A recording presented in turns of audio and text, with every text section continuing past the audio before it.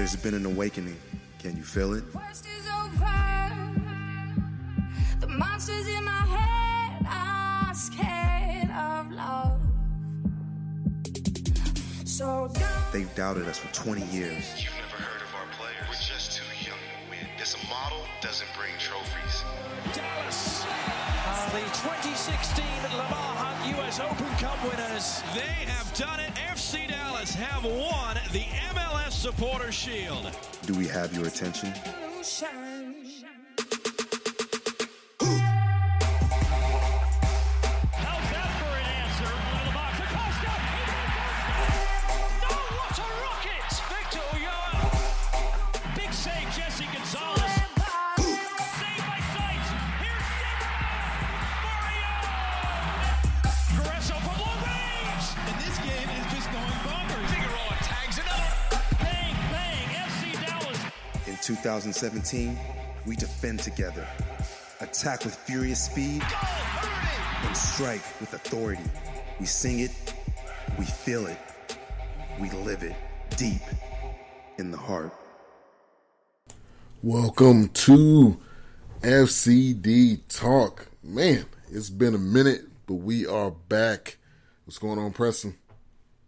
Doing good, man. I just got done watching The Shining for the first time, and I hope that the nightmares I get from this won't be as bad as the Vancouver game a few days ago. Oh, my God. Well, we got a lot to get to, a lot to talk about.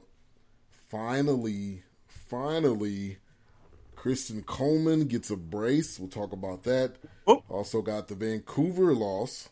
Talk about that. We'll talk about the game coming up against Philly. Also, there's a lot of other news and notes. So, definitely got a lot to get to. A lot has happened since the last time we have talked, FC Dallas fans. So, let's, I guess, talk about the CONCACAF first. With the trio of FC Dallas players getting into that game, and they won the Gold Cup. So, congratulations in that respect. Kellen Acosta, Matt Hedges, Jesse Gonzalez were available off the bench. Well, actually, Kellen Acosta started, and Matt Hedges and Jesse Gonzalez were off the bench. But what does that win mean for this U.S. men's national team? For me, I'd say that the win it's a confidence booster for these younger players. A good portion of the roster was younger players who are trying to break into the team, and getting that gold medal and getting that trophy is always a good confidence booster for some players. It might be their first trophy ever, so at a professional stage. So that's always good for them. Aside from that, looking at the United States men's national team, it puts them in a good spot for the 2021 Confederations Cup. So the way that CONCACAF is set up is that for some reason our continental tournament is played every 2 years instead of every 4 years. If I'm not mistaken, I think only the African Cup, the African Cup of Nations is the only one that has their tournament every 2 years. So the way that it's set up for CONCACAF is that the two winners of both the Gold Cups, so it'd be 2017 and 2019, will play in some sort of a playoff to see who will get that Confederations Cup spot. Unless the United States win 2019 as well, then that playoff won't be necessary. So it just puts them in a spot to potentially get into the Confederations Cup. Yeah, and I think, like I mentioned, it's great to have FC Dallas represented, and it was very exciting to see them there. And that kind of leads me into the next thing I wanted to kind of touch on.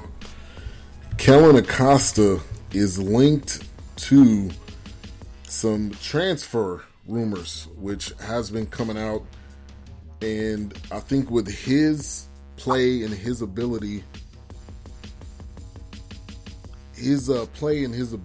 to get to this point in his career and to also be playing for the U.S. men's national team makes it interesting that he could go somewhere.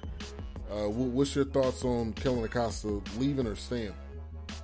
I'm torn on it because obviously, as a club that prides himself on building their youth and creating stars internally, you want to see your players go to Europe and have successful careers.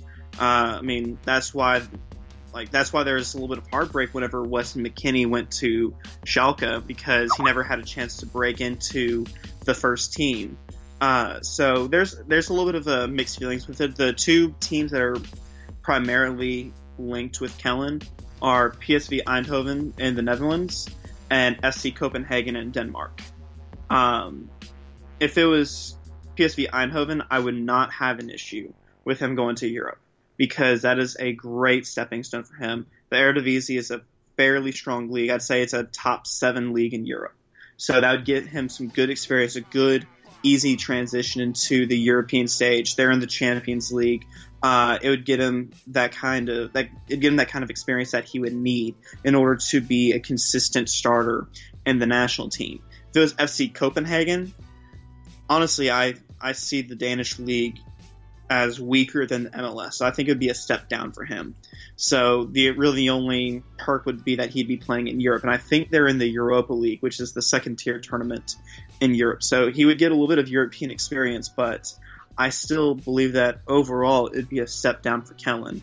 That is whether it's not a matter of if he's leaving, it's going to be a matter of when he's leaving.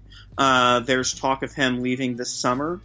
That could also end up being a sell to a club in Europe this summer and loaning him back for the rest of the season, or it could be just a clean sale in the summer, or it could be a sale in January whenever the MLS season is over and they're in the winter transfer window for the European teams.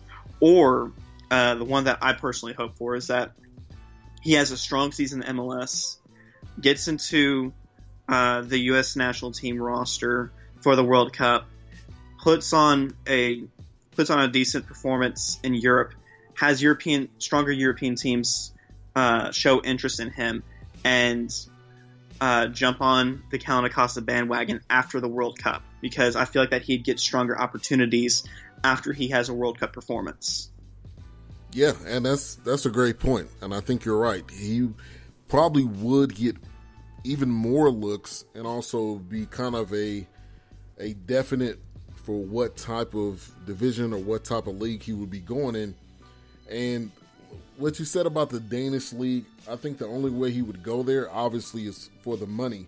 If they're going to pay him more money, he may do it, but why do that when you're already with a great club where you're at, and maybe you could stick around and get established more, like you said, with staying on the men's national team and going from there. So, but for sure, this is the great thing about him. We've been talking about the year of Kellyn pretty much all year, and I think you want to see.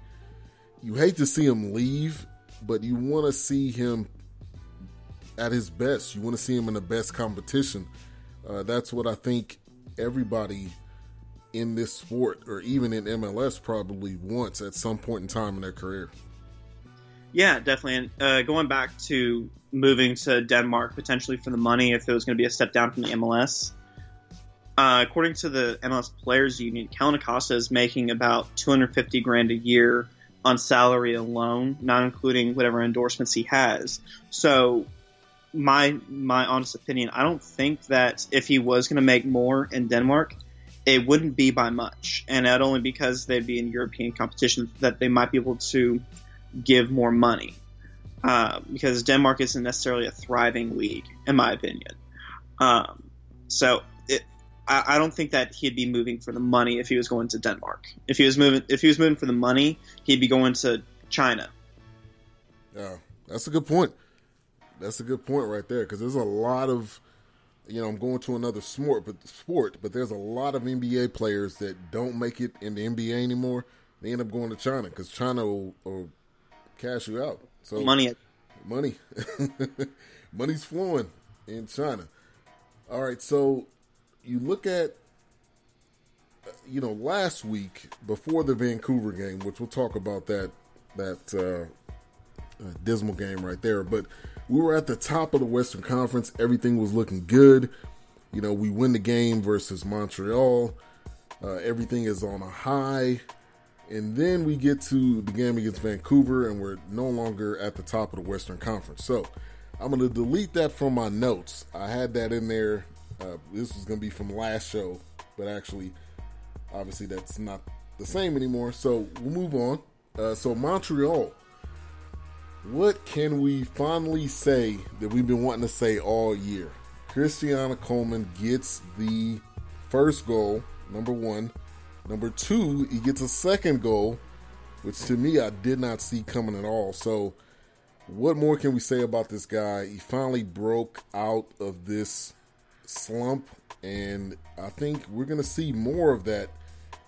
But as soon as I seen it, my immediate reaction was, I got to text Preston right now, because we've been talking about this for so long, and he finally breaks it. So I'm extremely excited for the guy. I was heartbroken that I missed it because I was up in the mountains in New Mexico with no cell service, hardly any Wi-Fi, and I missed Christian Coleman finally break this long-standing drought, this 6-month drought of not scoring a goal. And I missed it. So that will be, it was very similar to whenever I turned down Ranger tickets to go to the Vancouver game, and Beltre was very, very close to getting his 3,000th hit. And I was rooting against Beltre to not get 3,000 on a game that I turned down a ticket for. So thankfully, Beltre came through and did not get his 3,000th hit. So I'm a little bit bitter towards Coleman for scoring while I was unable to watch the game. Yeah, that was so sorry that you missed that, because that was a sight to see. We been waiting so long for this, but most importantly, it's exciting that he finally got there. So congratulations to him. Hopefully we'll continue to see that going forward. But there was another first pro goal during the past couple of weeks, and that was Ja'Cory Hayes. I don't know if you heard about this one, but he scored his first pro goal in the second game with the Tulsa Roughnecks. So Ja'Cory Hayes is getting in the mix. I don't know when we'll see him with FC Dallas, but that was a pretty good week in the past couple of weeks there. Winning against nothing like those old Montreal. Yeah, so but yeah, that's great for Ja'Cory. Obviously, it's at the USL level, but still getting that first professional goal is something that he'll never forget. It always, to me, I just want to keep on bringing up the whole loan affiliate thing, just completely hitting the fan. And I find it a little bit funny that Ja'Cory scored for FC Dallas affiliates arch rival. I do find a little bit of irony in that. So, good for Ja'Cory. Hope to see more from him. Personally, I think he needs to. I think he could definitely benefit for another full season in the USL. Hit the gym probably about twice a day, 6 days a week. He needs to really bulk up if he's going to be in the MLS. Yeah, definitely. And yeah, we talked about that on a previous show as well, with this affiliation and with them being our rivals. So it's good to see him in the mix, though, getting some opportunities for sure, and getting that first pro goal, even if it's in the lesser division. But also some things that went down. We had, let's look at a couple of takeaways from the Montreal game, which, that's kind of like old news now, but we're going to go over it anyway. So Coleman has arrived. The depth shines, and that was with, not having a couple of players playing, and then also bunkered down. So we were able to get the win and focus on the defense. Carlos Cermeño and Walker Zimmerman entered the game late, and FC Dallas held less than 30 possession over the last 20 minutes, and we still got the win. So that's definitely a positive for that match. And there was a lot of positives in that match for sure.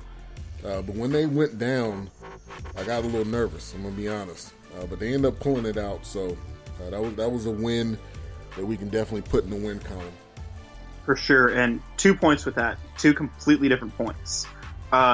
First, I want your opinion on this. Hypothetically, if Kellyn Acosta does leave this summer, and I have a feeling that Pareja and Clavijo might have seen the potential of this, of Kellyn leaving at some point this summer, would we see more play from Carlos Cermeño?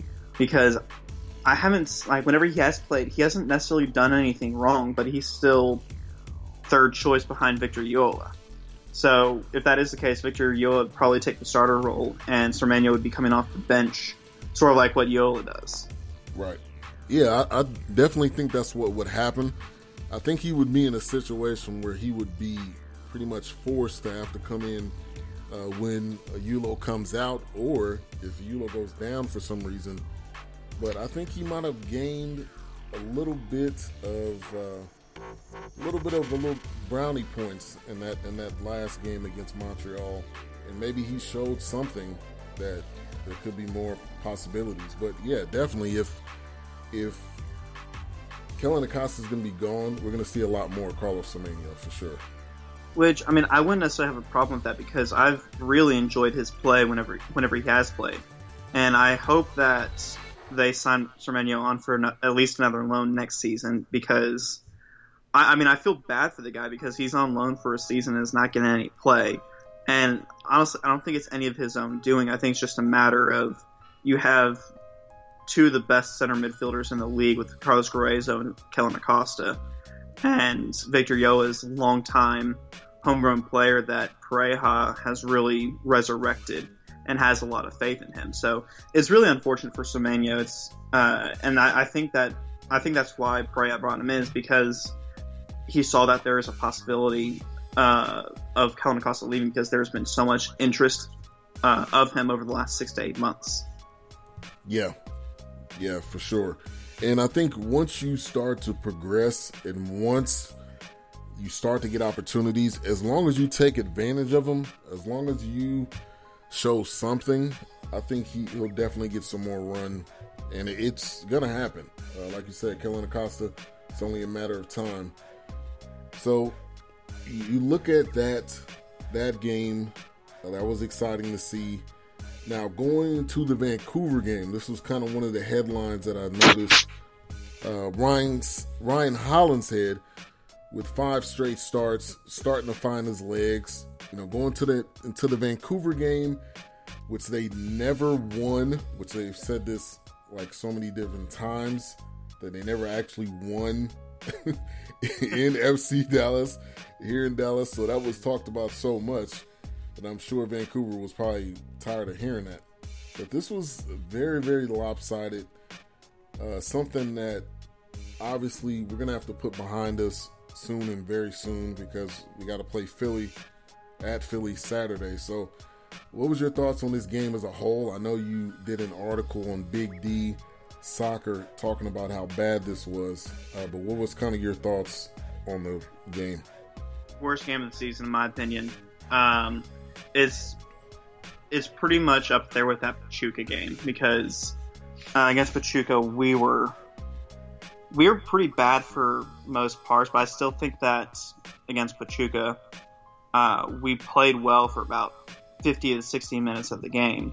Again, in the Open Cup quarterfinal against Kansas City, we held our own for pretty much the whole 90 minutes, but whenever you got into the extra time was whenever it all hit the fan there.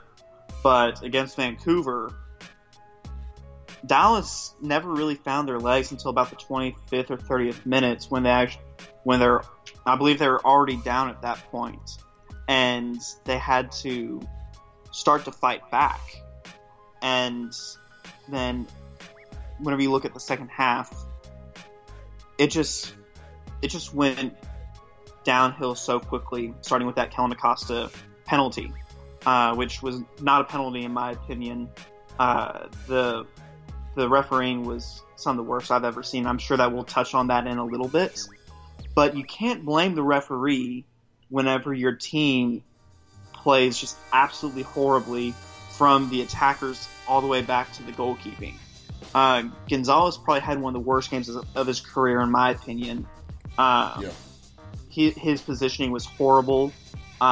He should have never let in that fourth goal and that bicycle kick. It went through his legs. And I think that was more so just his confidence was already shot.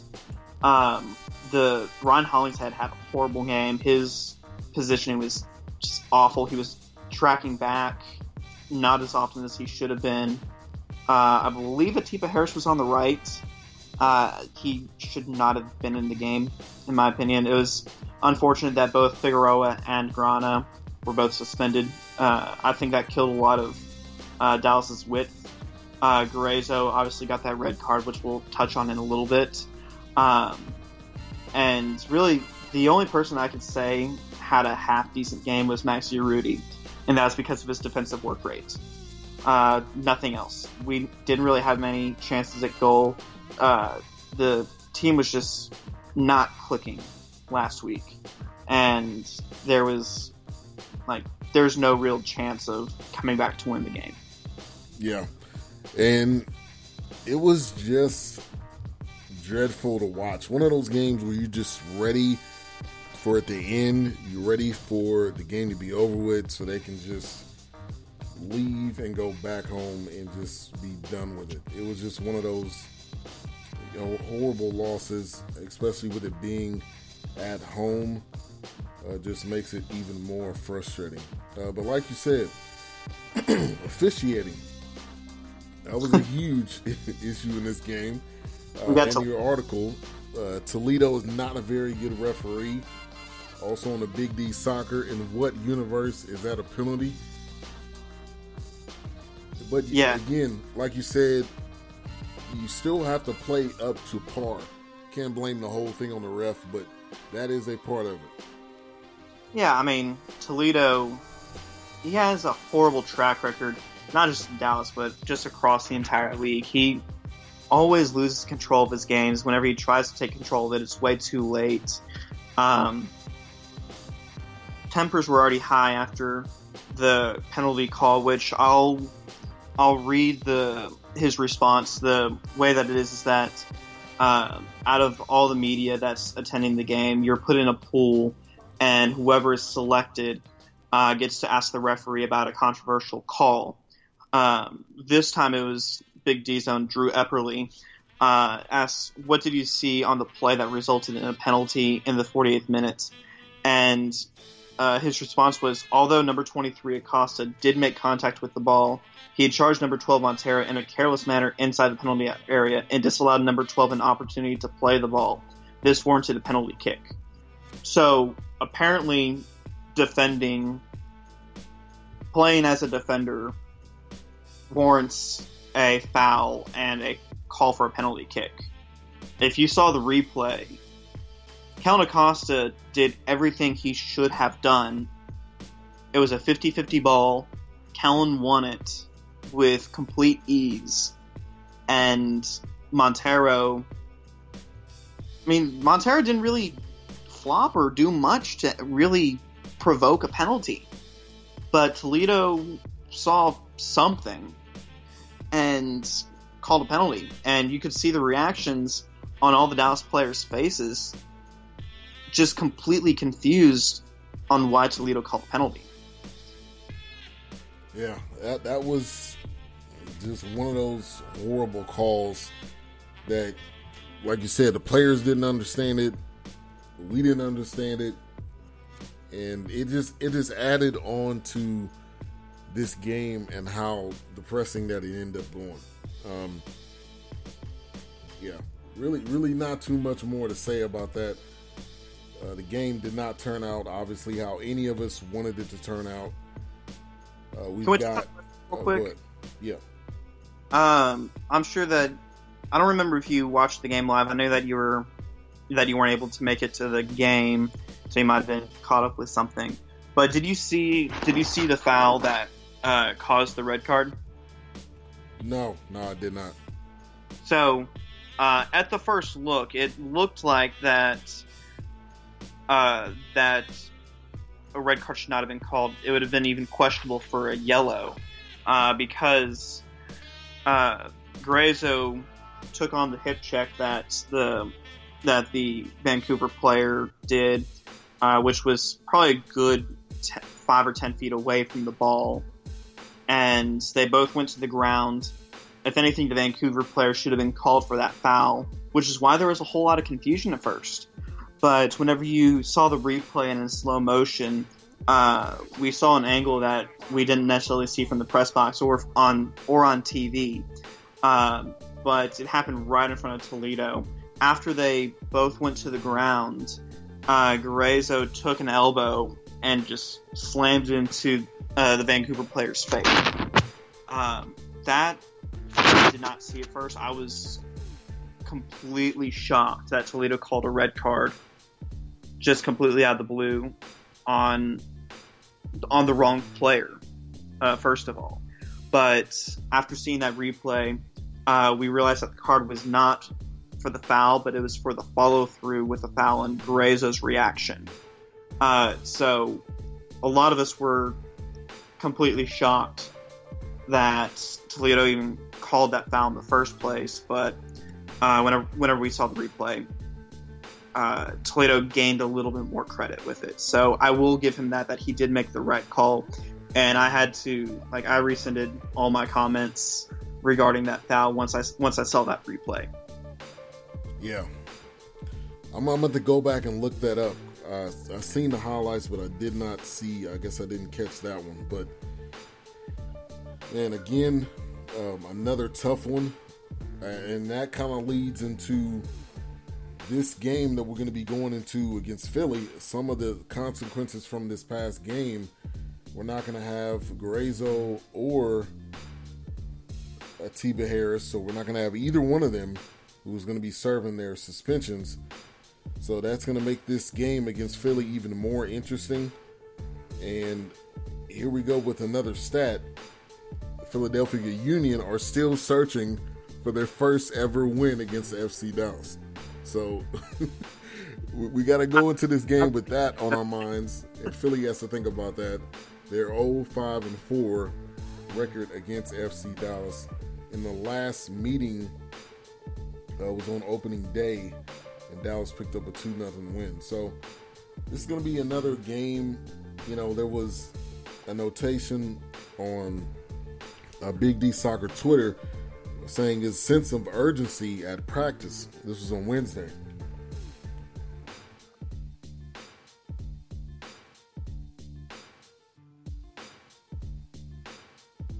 I think we're going to really see even more of what this team has when you're completely kind of down. I mean, that was a tough loss. No way to put around it. But what's your thoughts going into this game against Philly? Again, without Atiba Harris, without Carlos Gruezo. You know, I think one big boost that Dallas will have is that Philadelphia will be without their starting goalkeeper, Andre Blake. He suffered an injury during the CONCACAF Gold Cup final. Oddly enough, was a head-to-head against Kellen Acosta. And Kellen, whenever they were both going for the ball, stepped on Blake's hand and injured it pretty badly. He's out for a few weeks until his hand recovers. So there's going to be a lot of animosity coming from the Philadelphia fans because Andre Blake is pretty much their prized possession. They love Andre Blake there. I'm a big fan of Blake. I felt horrible that he got injured, especially in that way, in a cup final, which was probably one of the biggest games of his career. So it was unfortunate to see that. So he's out for a few weeks. That's going to be a big boost for Dallas' attack. CJ Sapong is on the other end of the field. CJ Sapong is their big striker right now. He's had a breakthrough season. Really got Philadelphia out of the slump. So he'll be a player to watch out for. having Hedges and Zimmerman back, getting that partnership strong again is going to be very important in stopping Sapong. Yeah, definitely. That's going to be important right there. And yeah, you definitely called it. We're going to have another matchup for Gonzalez. You got Jesse Gonzalez versus John McCarthy. McCarthy, like you said, is going to be filling in for Andre Blake. And Gonzalez, fresh off the men's national team, also that giving up 4 goals. So I definitely see him bouncing back.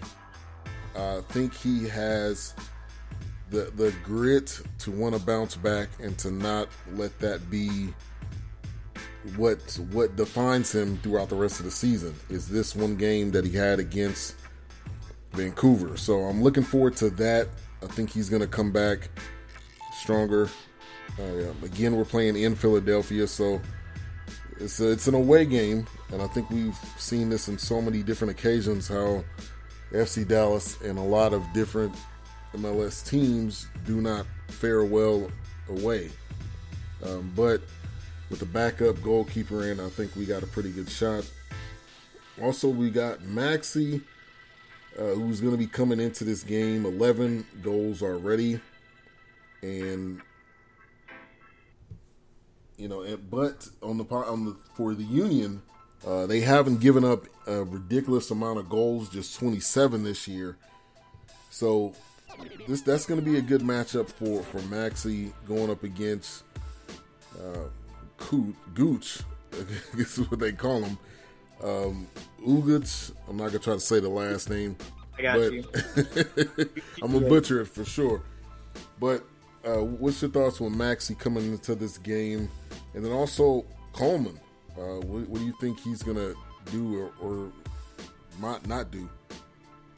I keep on forgetting that Gucci Onyewu is with Philadelphia. He spent a lot of time in Europe, and I just keep on forgetting because he had a lot of injury issues at some point in his career, and coming back to MLS is probably good for him to get back to a little bit slower pace. So I think Maxi Urruti is going to probably wreak havoc on him. That's my opinion. Urruti is a workhorse for sure. I mean, we talk about it all the time. I'm not too sure if Coleman's going to start or not. It depends if we do a 2-man front or a 1-striker setup. I think he'll probably be 1 striker. I think we'll go with our standard 4-2-3-1. I think we'll see Kellyn Acosta and Victor Yola. Very similar to what we saw a lot in 2015. So I think we'll see Maxi Urruti, Roland Lamah, Michael Barrios, and Mauro Diaz. And we'll see Coleman being sort of that impact sub that he's been. Well, I say that very loosely, impact sub. You just started being, yeah. Right. And I think it's more so Pareja not wanting to thrust Coleman back into the starting lineup. He had one good game. That doesn't necessarily discount the last 4 months of him playing poorly. So I think him gradually coming back into the starting 11, taking those expectations off him, taking that pressure off his shoulders, and allowing him to play freely is what Pareja is trying to do. So I think it's going to be the Maxi show up in Philly. All right. Definitely looking forward to it. And I would have to say, I would be interested to see that kind of 2-striker set right there. I think with the confidence, there is some confidence with Coleman right now. So I'm almost like, ride the wave right now with him coming off of a big game. Not so much in the previous game with the 4-0 loss, but I'm kind of curious to see what type of formation that they roll out. But yeah, it'll be interesting. I think it really matters. I think what the difference is going to be is how Pareja is going to line up without Carlos Gruezo, because he could line up in a few different ways. We could see a little bit of a more attacking setup. We could even see a 4-3-3. We could see a 4-2-3-1. We could see a 4-4-2. just really not too sure because Gruezo has been that one player that just plays all the time. So it's going to be weird not seeing him in the lineup. And I feel like that he's going to be potentially playing a little bit more of a defensive lineup. So that's why I'm thinking that Coleman might not be starting because you lose that midfield destroyer in Carlos Gruezo. Yeah, good point. Good point. So 5 things to look at right now going into this game. Number 1, the Union has been dreadful on the road this year, but they've won 6 of the last 7 at home. So we got to go into this game thinking about that. Also, dominance. Philly is never beating FC Dallas, so we got to mention that again. Hopefully that doesn't come back to backfire on us. We got the 2 suspensions like we already talked about. We got Maxey with 11 goals, and then CJ Sapong, like you mentioned, got 10. And the last thing is we finally get to escape this heat for a little bit. I'm sure it's not going to be 102 in Philadelphia, so I don't have to worry about any water breaks. So hopefully that'll maybe work to our advantage. But what are some things you think we need to focus on going into this game, or what's some things that you want to point out? I think bringing Figueroa and Grana back in is going to be huge. We saw against Vancouver that Dallas really struggled out wide. You didn't see the kind of service that Barrios and Lamont normally get, because honestly, I think one of the keys to Barrios' success with all this assists was that he had Grana right next to him that pulled away some defenders, which allowed Barrios to be a little bit more free. And against Vancouver, you saw Barrios kept on running out of options. He kept on trying to move through the defenders, but he just ended up resorting to just trying to use his speed and bolting towards the end line and crossing it in as quick as he could. And that was, like, no matter how many times he tried, it just didn't work. So having, especially Grana on the right side, is going to be pivotal for Dallas's attack. Yeah, that is going to be key. And we've talked about Grana so much and what he's done and contributed to this team so far. So it's definitely going to be interesting to see how everything runs down and what Pareja decides to do. There was a story going around, this was on Big D Soccer. Carlos Sanchez move to FC Dallas could come in December. He's a Honduran defender that has been linked to the club. He's 26 years old. I believe this started a couple of months or a couple of weeks ago, if I'm not mistaken. But what's your thoughts on us possibly getting him to come on to FC Dallas, or is this just rumor? You know, this is a very tough call because there's been a lot of chatter, from my understanding, about Chala not returning next season. But Chala's back to full health. He's playing with this team that he's currently on loan with, and played in the Copa Sudamerica, which is very similar to the Europa League in Europe. So it's a second-tier tournament in South America. Still a very big tournament, especially for a team in Ecuador. I believe he's in Ecuador. I could be wrong on that. But nevertheless, it's still a big game. And Anibal Chala was immense against their opponents and drew the penalty to send them into the next round of the tournament.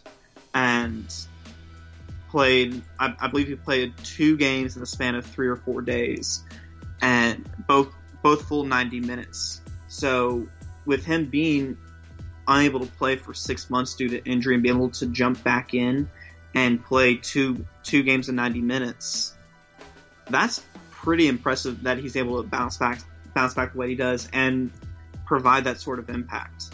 So I think Carlos Sanchez, in my opinion, would be almost like a backup plan in case if Chala does have these continual injury problems.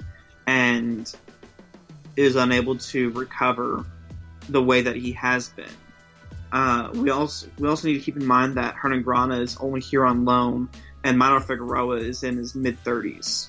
So it could be the fact that with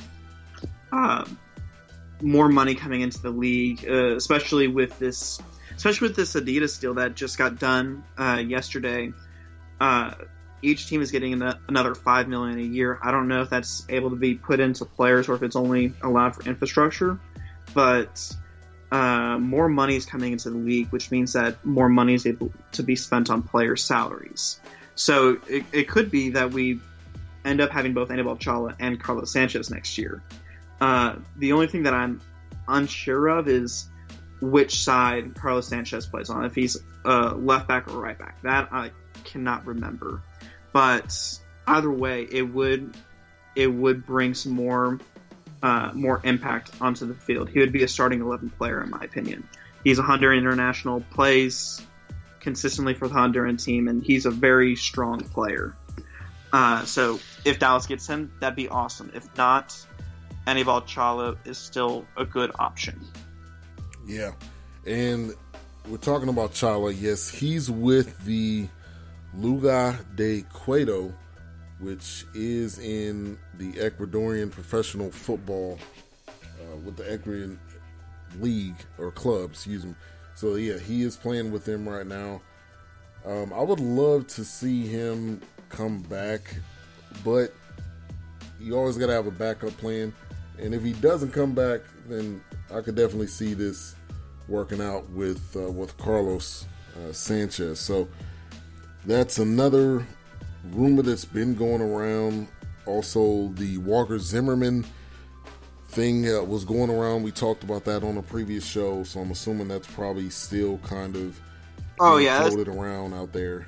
Thing. And I was just about to chime in saying that this upcoming off season is going to be probably one of the biggest off seasons in Dallas's history, because depending on when Kellen goes, if Dallas loses both Kellen and Walker Zimmerman, and I know that there's been chatter about Carlos Gruezo potentially going back to Germany.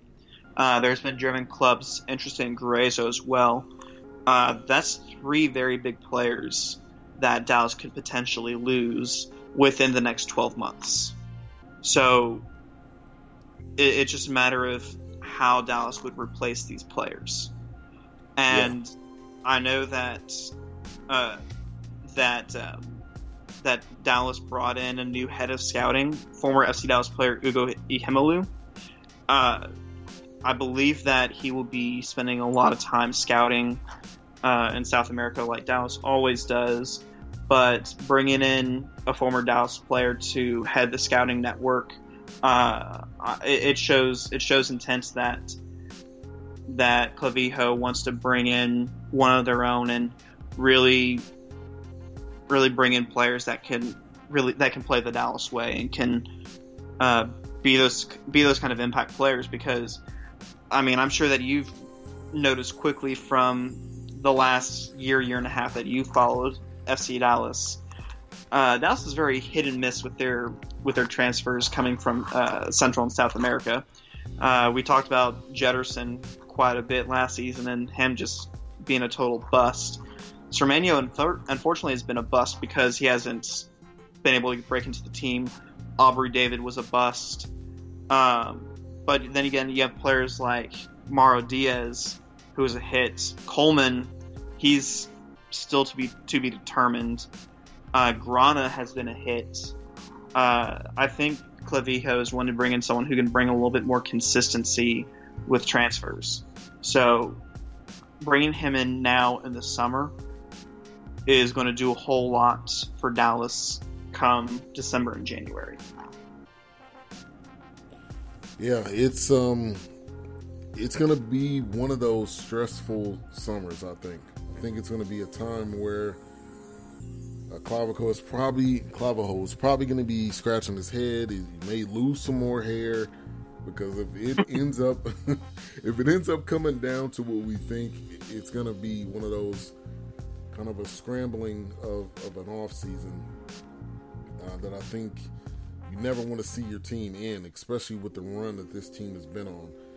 But in my eyes, if this season ends in winning an MLS Cup, I would be more okay with players leaving, because then we've already won the cup. So now we can, if we got to rebuild or regroup, or I kind of trust what this team is able to do with the, with Fernando. So I think it's going to be interesting to see, but it'll make it less painful, I guess I can say, if we win the MLS Cup. Yeah, I have a feeling that Fernando would do a better job at rebuilding an MLS Cup champion than what Mark Cuban did with his attempt to rebuild a team after 2011. Right. Oh, my God. Let's not even get into that, because they're still rebuilding. It's been a long process, for sure. All right, so before we go, I wanted to talk about MLS All-Stars. Ended up losing to Real Madrid, but it was a fun game. I mean, it was 4-2. They ended up losing on penalties. Dom Dwyer with a goal. Good to see our guys there. But it was definitely something that I think more people watched that are not MLS fans, and maybe they were able to see something that'll help them follow their local team. I think that was the idea of this All-Star game, like we were talking about. So, what was your thoughts on it, though? I hope so. I actually didn't catch the game, but I got to see some of the highlights. But yeah, good to see Dwyer get the goal. I'm glad that Grana, Callan, and Matt Hedges got to play against some of the world's best in Real Madrid. We've talked about it before. I'm very anti-All-Star game because I think it's a total farce. Just in general, not just in soccer, but just across the board, All-Star games are a total joke, and why they merit that as a level of success is beyond me. It's completely ridiculous, and I don't want to go down that rabbit trail again. Right. But really, I think the biggest takeaway is that our guys got to play against some of the world's best players, and that's something that they'll remember forever. Yeah, definitely. That experience, being selected, I think they'll never forget that. All right, so had a little bit longer show than normal. We had a lot to talk about. Once again, this is FCD Talk. We are on All In Sports Talk Network. Make sure you go download the app, All In Sports Talk. Also, make sure that you check out the other shows on All In Sports Talk. We've got a TFC Talk. Also got a bunch of variety of shows. Also, it's on SoundCloud, All In Sports Talk. And we appreciate everybody for tuning in, everybody for following us, everybody for rocking with us. We'll definitely be back and better than ever next week. So, I am Ben. This is Preston. Y'all have a good one. Have a good one.